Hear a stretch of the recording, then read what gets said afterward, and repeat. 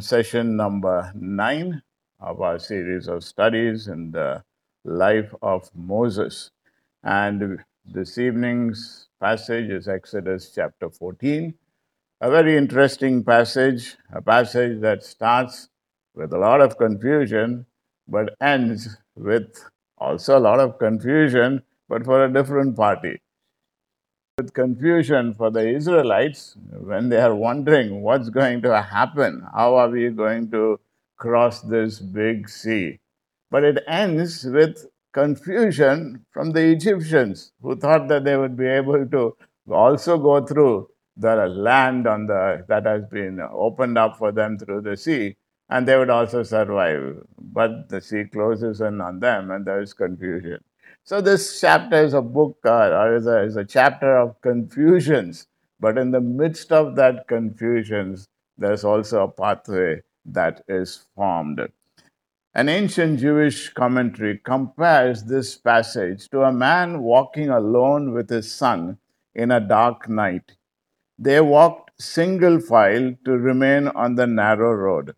And when the man sensed a thief ahead, he moved his son behind him to protect him. And when the man sensed a wolf behind them, he moved his son in front of him. And when both the thief and the wolf approached at the same time, the man put his son on his shoulders to protect him from both the threats. And the son maybe would have felt confused at being jostled back and forth by his father, but through it all, he trusted his father to keep him safe on the dark path.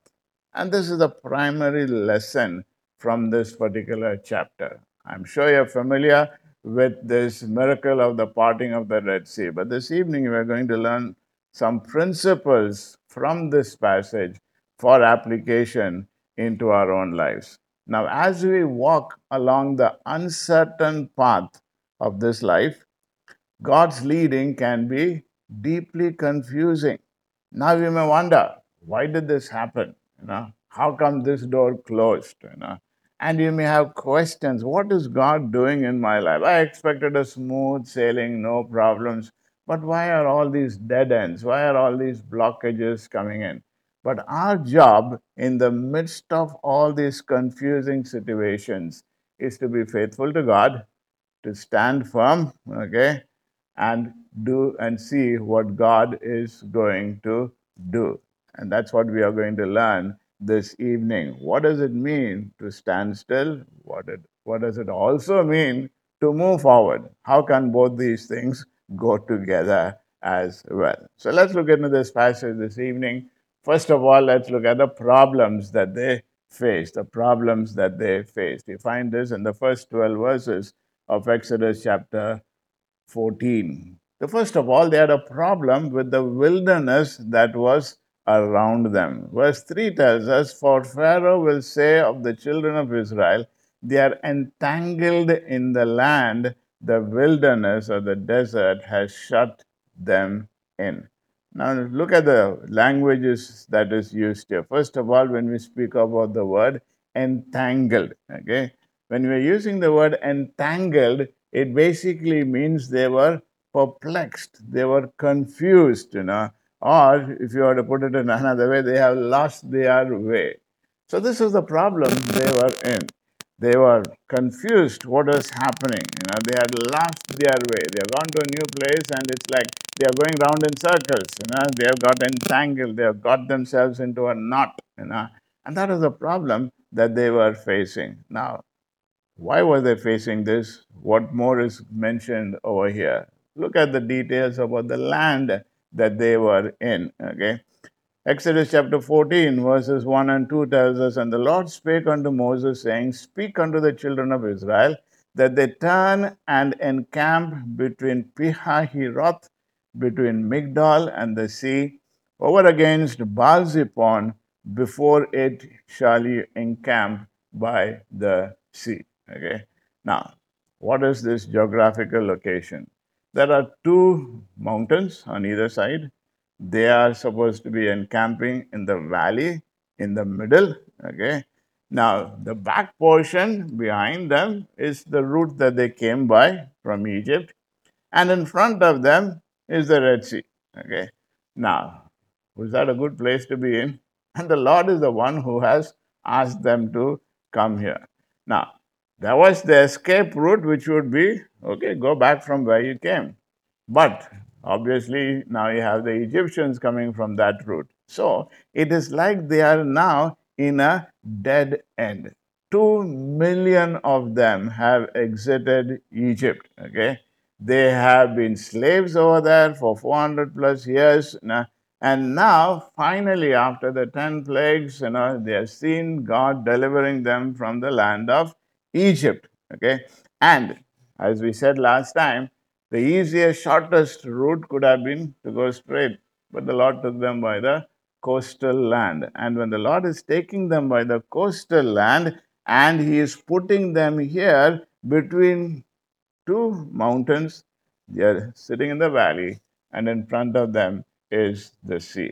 Now, from a scenic position, it would have been looked very good, but from a strategic, safe position, not really, isn't it? Not really.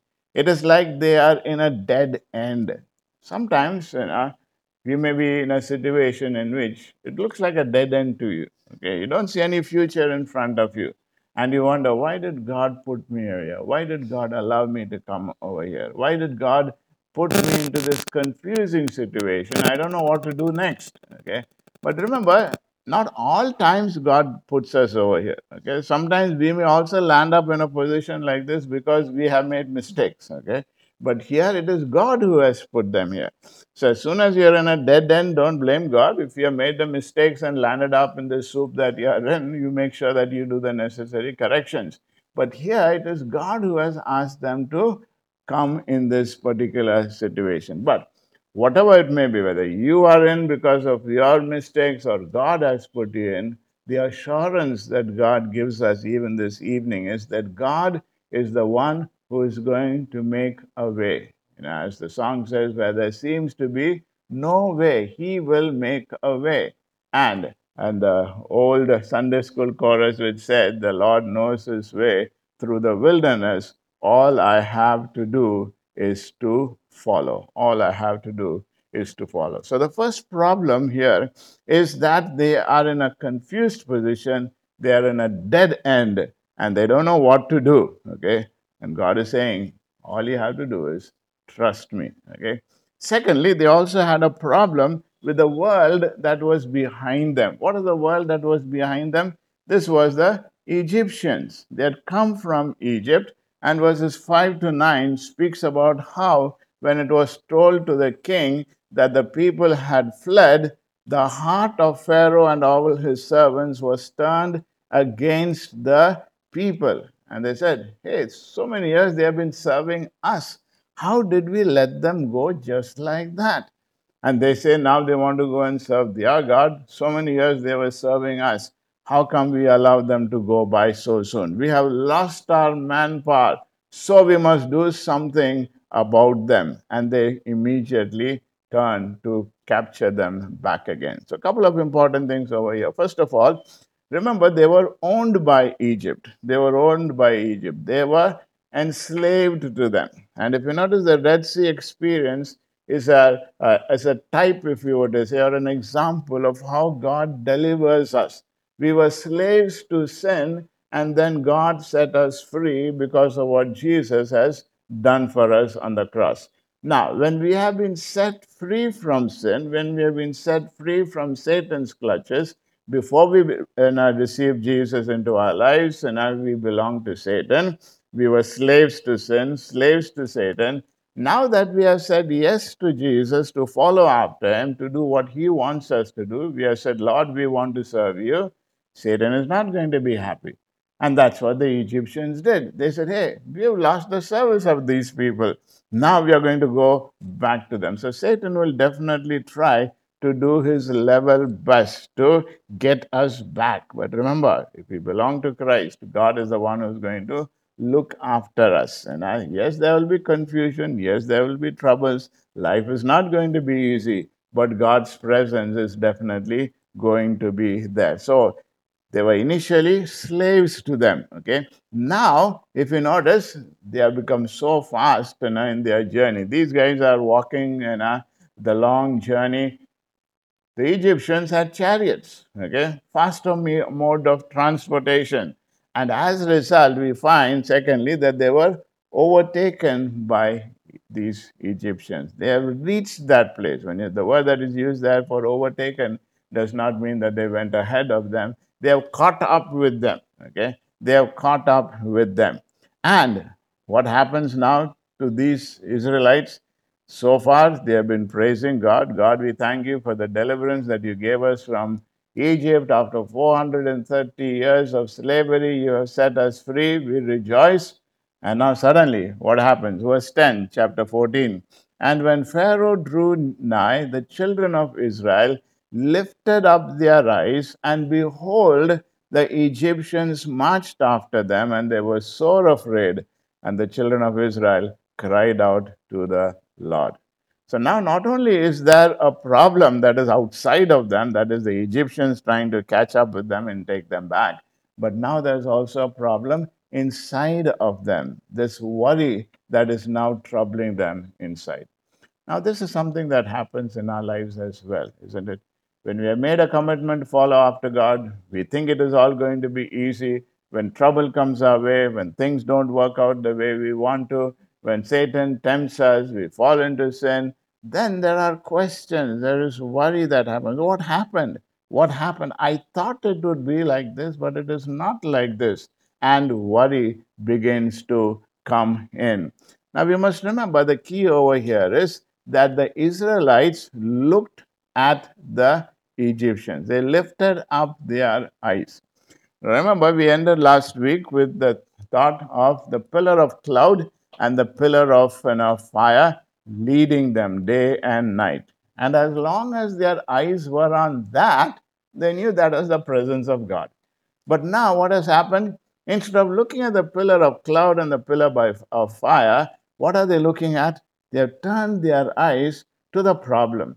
They have turned their eyes to these Egyptians who are after them. So when they took their eyes off the Lord and looked back and saw the Egyptians, they began to be afraid. They began to be afraid. Now, they did not cry out to God first, but immediately they became full of fear. And when a person is full of fear, there is definitely panic that sets in. When we forget that God is in control, we forget the precious promises that He has given to us to hold on to in the midst of those tight situations. We forget that, then it is only fear that will grip us. A lot of people drop out of their walk with God because fear has gripped them. They think, I don't think it will work out. I thought Christianity was good. I thought I will have victory, but this came and that came, and I was put into this tough situation. Life became very confusing to me. I lost out on so many things.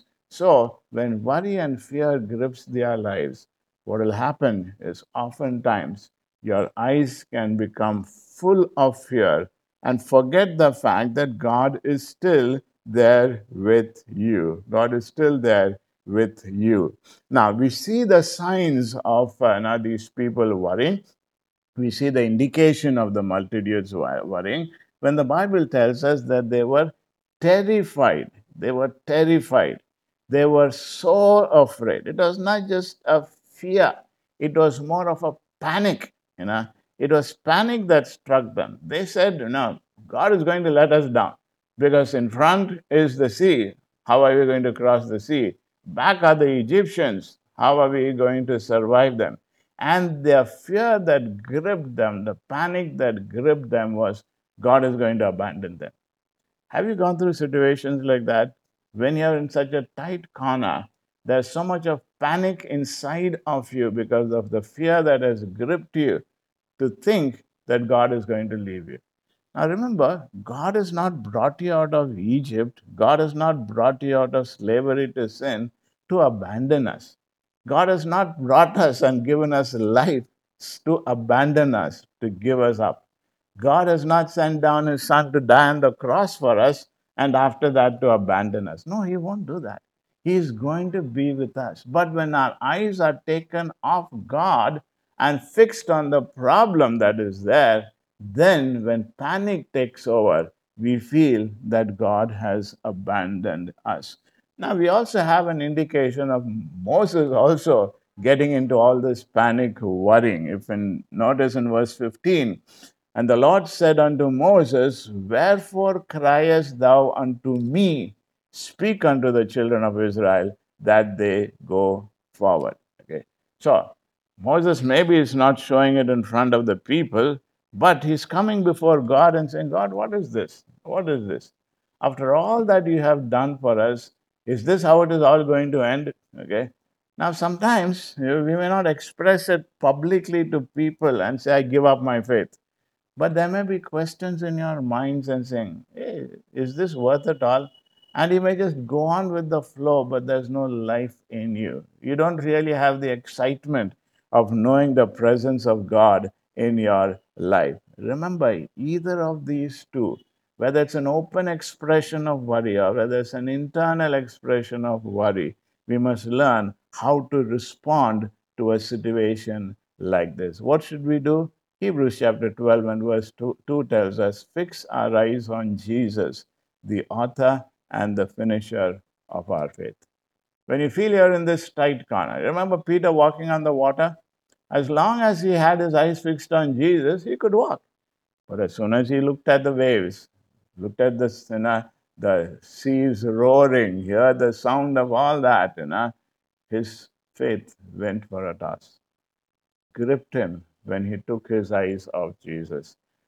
As long as we are fixing our eyes on Jesus, don't fix your eyes on the problem.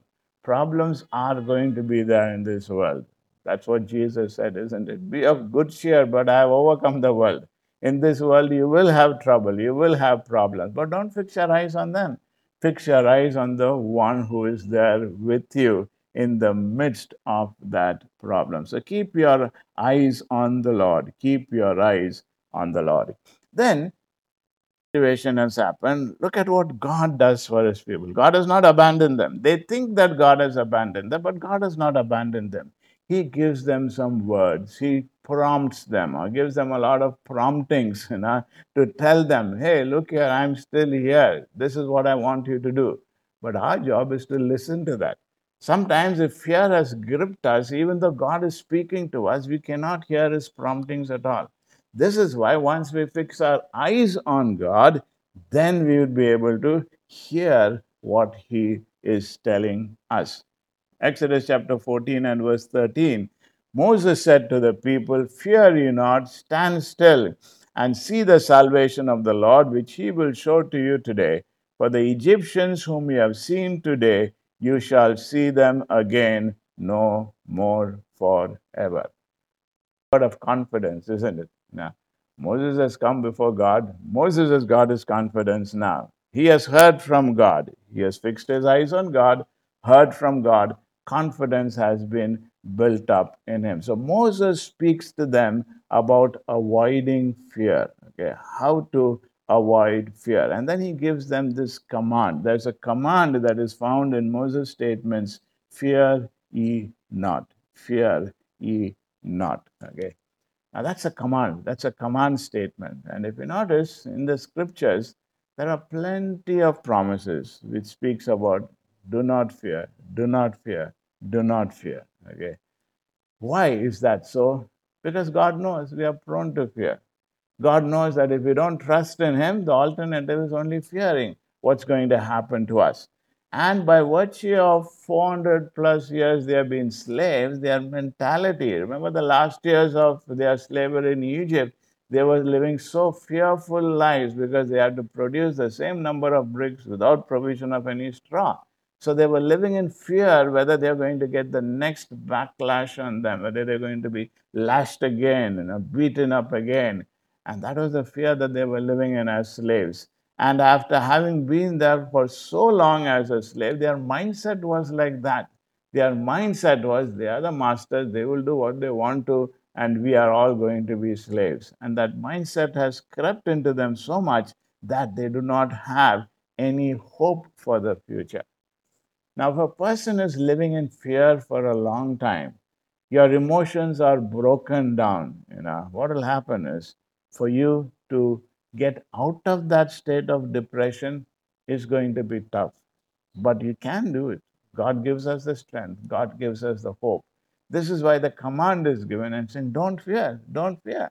Somebody has put it across this way who said, fear God and you have nothing else to fear. Fear God and you have nothing else to fear. In other words, if you are trusting God and saying, God, I know you are not going to allow anything to happen to me without your knowledge, I trust in you, and as a result, I put my complete faith in you, then no matter whatever happens in your life, you are at rest because you know that God is going to be there with you. So Moses gives them this command, and I believe that's the same command that God is giving to each one of us today. When we are in a dead end, when we are confused with what's happening in our lives, the word that comes from God is, do not fear, do not fear. I am there. I brought you out of Egypt. I have led you in your Christian walk so far. I'm not going to abandon you. I'm definitely going to be there with you. Secondly, there's a confidence that is found in Moses' statement where he says, stand still and see. Stand still and see. Okay. And look at the confident statement where he says, the Egyptians that you see now, you will not see them anymore. You won't see them anymore. What a confident statement. Okay. How did he get that confidence? Because he has spent time with God. He has got that message from God. His faith has been built up. His fear has been replaced by faith. And when he knows that God is there, he says, hey, I will see now what God is going to do. It's not a statement of, not to say, okay, I don't know what's going to happen, let's wait and watch. No, it's a statement of confidence. I know God is going to do something. What he's going to do, I do not know. So I'm going to sit back and see. So, three things, if you notice, Moses tells them to do. First of all, he says, do not fear. Secondly, he says, stand firm, stand right where you are. You do not panic and run away, okay, from the situation. That's what stand still basically means, okay. Don't give up. That's what it means, okay. Don't go back. No, stand still. Be where you are and see the salvation of God. Wait on God and see what God is going to do. I would encourage you, put these three things into operation in your life. When fear grips you, to take control. Look at the Lord. Faith will be supreme over fear in your life. Then instead of running away from the situation, you hang around and see what God is going to do. And you expectantly see what God is going to do. And that is the same analogy when we think about what God has done for us. As long as we think we can do something, we are going to be failures. But when we say, Lord, I cannot do it, I'm in a dead end now, it's only you who can help me, then God steps in. That is true in our salvation, isn't it? If we think our good works is going to save us, no way, no way. All our righteousness is as filthy rags before God. But when you come before God and say, Lord, I see no way out. I cannot help it. I cannot do anything on my own. I'm depending on you. I trust in you. I'm standing still to see what you are going to do. Then God gives us the free gift of salvation. And when we receive it by faith, then we have the victory over sin in our lives.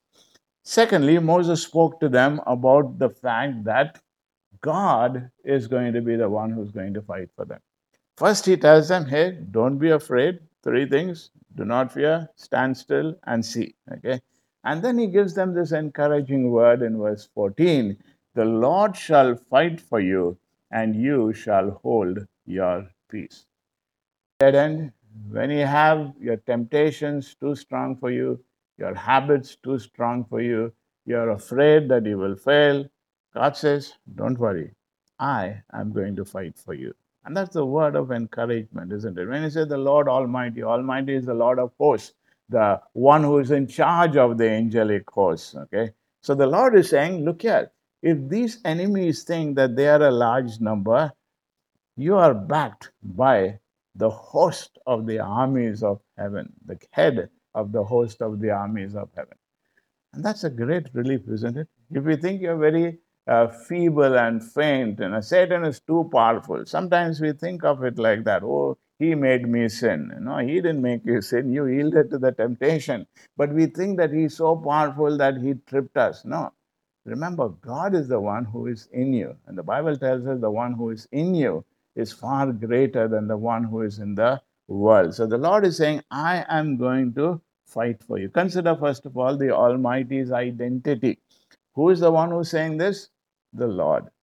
If you have responded to Christ, Jesus in us is far, far greater than any problem that you and I will face. Any problem you and I will face. Isn't that a great encouragement? And also a great relief, because the Lord also gives us his intention. Not only his identity, who is the one who is going to fight for you, he also gives us the intention. He says, I shall fight for you. I shall fight for you. Okay. Sometimes we think we are too weak and the enemy is too strong and we will lose the battle. The Lord says, no, I shall fight for you. And if the Lord himself is fighting for us, would we lose a battle? Would we lose a battle? We are always on the winning side if Jesus is the one who is fighting for us, isn't it? So when you are in a tight spot, when you are in a dead end, when you feel that you're too weak against the battles of life and against the temptations of life, remember the Lord says, don't be afraid. I'm the one who is fighting for you. Thirdly, Moses spoke to them to move forward. Move forward. Okay. The Lord says in verse 15, why are you crying out to me? Tell the sons of Israel to go forward. There's a time to stand still. There's a time to pray, but there's also a time to move forward. When God tells us to move forward, don't stand still. Okay? Don't stand still. When God tells us to move forward, don't stand still. Now, when you look at God's instruction, possibly it would have produced a lot of hesitation in their minds. They may have had a question, but God, but God. Now, when God told them move forward, where was the forward mark?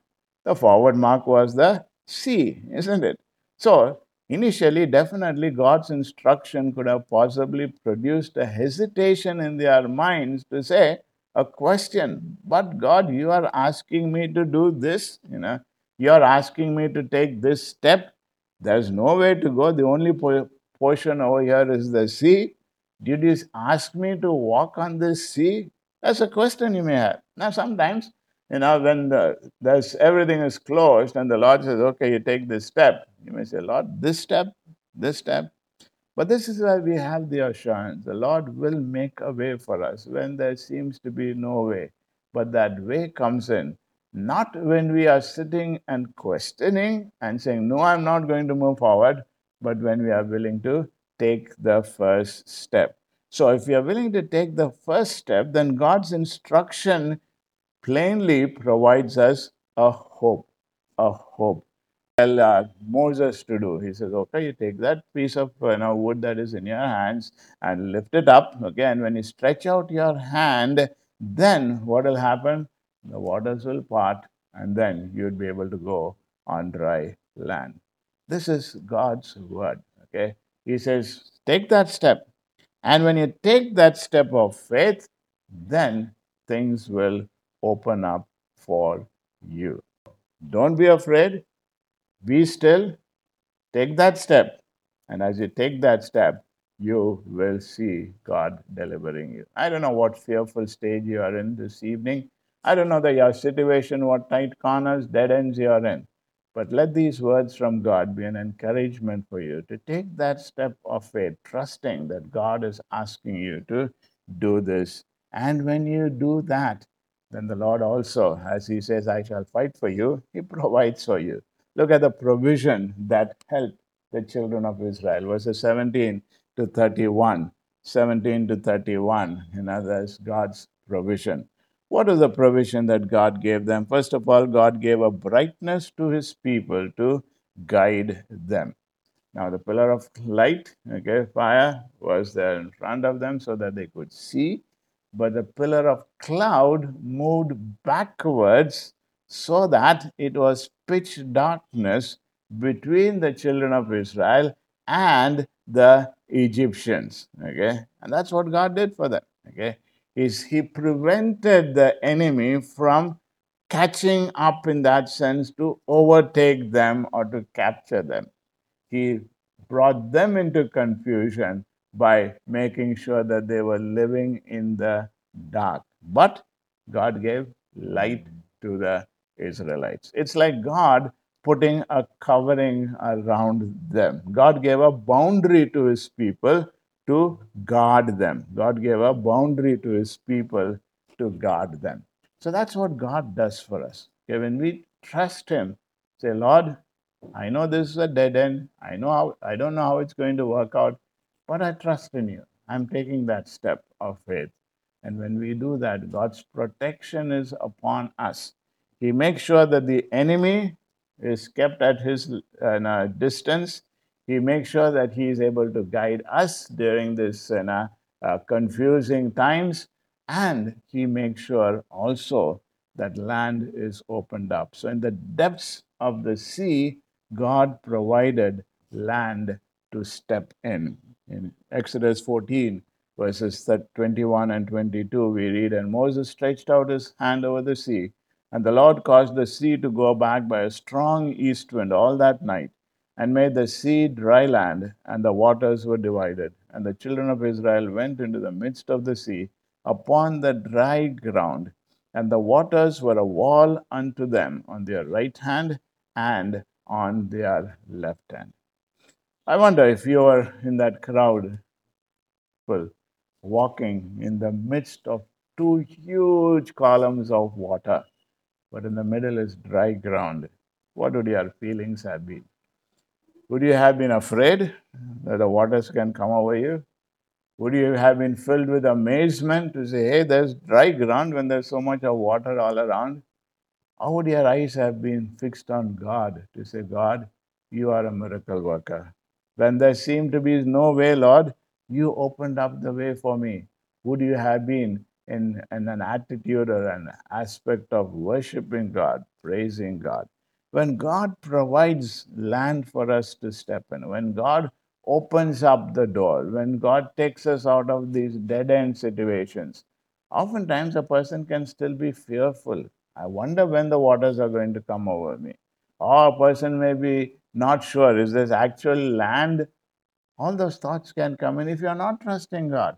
But if you're trusting God, you're living in an attitude of thanksgiving before God. How are you living even this evening? Is your life a life of restful peace that God is taking care of you? There are problems around. It's not that there are no problems, but God is taking care of you. Are you sure of that? Or are you living in fear? Now, why did God do this? Couple of important reasons. One, that so that God's people would be aware of his might. That God's people would be aware of his might. To know that our God is an almighty God. Okay, and if you notice in the scriptures after this, the nation of Israel always looked back to this time. They looked back to this time on how God miraculously opened up the sea for them.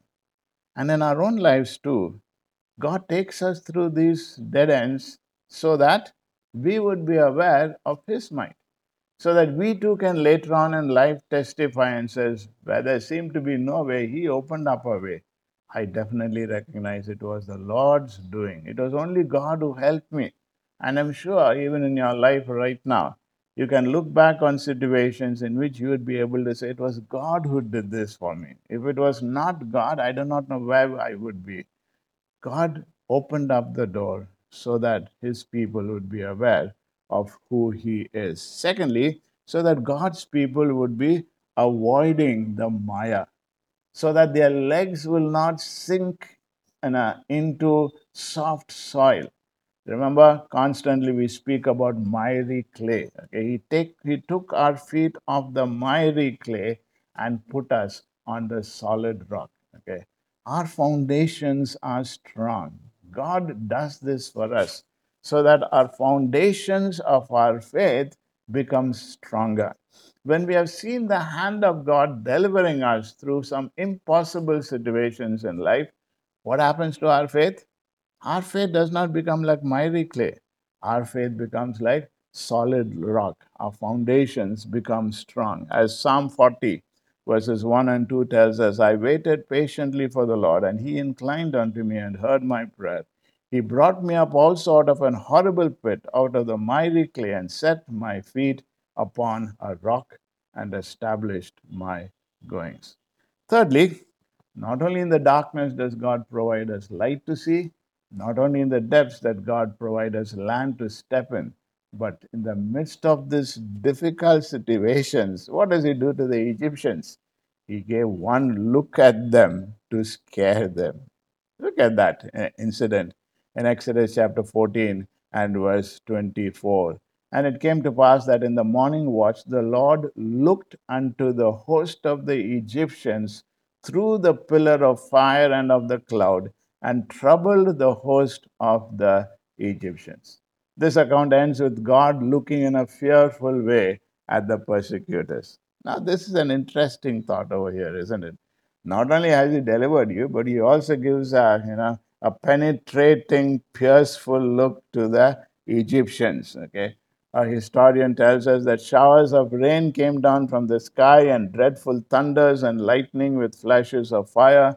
Thunderbolts also were darted upon them, nor was there anything wont to be sent by God upon men as indications of his wrath, which did not happen upon this occasion. So, in other words, it was not just the, the mass of volumes of water just standing on the side, but in the midst of that darkness that was behind them, thunder and lightning and rain and everything flashed upon them. It is like when you hear thunder, if some people say, oh, God is angry, the clouds are angry. So it was like the lightning that bursts upon them. God looked at them. That's what the scripture tells us. God looked upon the host of the Egyptians and troubled the host of the Egyptians. So this account ends with these two things, with God looking in a fearful way at the persecutors, but on the other hand, he looks in a favorable way at his people. Uses them, okay, so that the land that was firm now has become again mushy. On firm land, chariots can go easily. On soft soil, chariots are going to get stuck up in the soil, thrown off. There's confusion among them. But what happens to the Israelites? The scripture tells us, they were saved. In verse 28, it says, the waters returned and covered the chariots and the horsemen and the host of Pharaoh that came into the sea after them. There remained not so much as one of them, but the children of Israel walked upon dry land in the midst of the sea, and waters were a wall unto them on their right hand and on their left hand. Thus the Lord saved Israel that day out of the hand of the Egyptians, and Israel saw the Egyptians dead upon the seashore. And Israel saw that great work which the Lord did upon the Egyptians, and the people feared the Lord and believed the Lord and his servant Moses. We can learn from this deliverance a couple of important truths, and with that, we'll close this evening. Number one, that God is in control. God is in control. The first lesson we can see is that God was directing their steps. There were no mistakes, there were no coincidences. Even in the midst of this dead end, this was definitely God orchestrating their events. So, when things are going different situations in your life, remember, God is in control. God is in control. When things to be seems to be confusing, remember, God is in control. There are no mistakes in God's plan for your life. God is very much in control. And that's the first important lesson.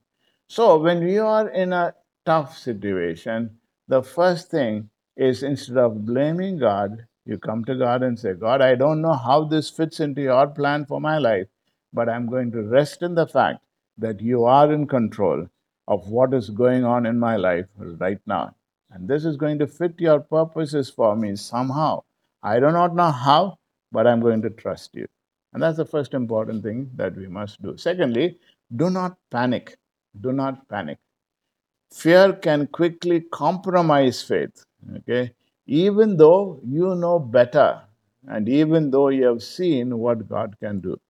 God has brought them out of Egypt after delivering them through all those 10 plagues. But still, now, when they saw this, they panicked. So, past experiences are no guarantee that you won't have fear. Fear will come, but do not panic. Do not look at that situation, but rather look at God. You saw the pattern that we learned. They saw, first of all, the Egyptians, then they feared, and then they cried out to God. That's not the pattern we should do, isn't it? As soon as a situation comes into our life, be restful, come before God, and say, Lord, I do not know how this is going to work out or why this has happened, but I believe that you are in control. As a result, I would not allow fear to grip me, but I'm going to allow faith to take control. Think for a moment of the statements that they make, when they are fearful. They say, for it would have been better for us to serve the Egyptians than to die in the wilderness. They are at the point of saying, it is better that we serve the Egyptians than we serve the living God. That is how panic has taken them. And sometimes that can happen. There are individuals who lose their faith because they said, Lord, how did you allow this to happen? How come you could have allowed this to happen? This calamity, this problem. And some people even lose their faith. No, no, no. Don't tell God, God, it is better that I was not a Christian, but you have allowed me to go through all this. No, don't give up on serving God. You have started out on your Christian journey. No matter whatever happens in your life, hold on to God. Do not panic because God is the one who is in control. Next, you begin to see how God is going to move, how God is going to move. You find this in verses 15 onwards. Watch God move. Watch God move. Okay. Thirdly is live by faith. Live by faith. Do not panic, but instead of being fearful, live by faith. Focus on what God is going to do. That's what we learned in that 13 and 14. Live by faith. Take that step of faith that God is asking you to do. And then from verses 15 to 31 till the end of the chapter, you stand still and see what God is going to do. So don't fear, stand still, see what God is going to do. This week, even this evening, if you're going through a situation which seems like a dead end, let me encourage you. God is in control. Do not panic. Live by faith and watch God move. Pray together.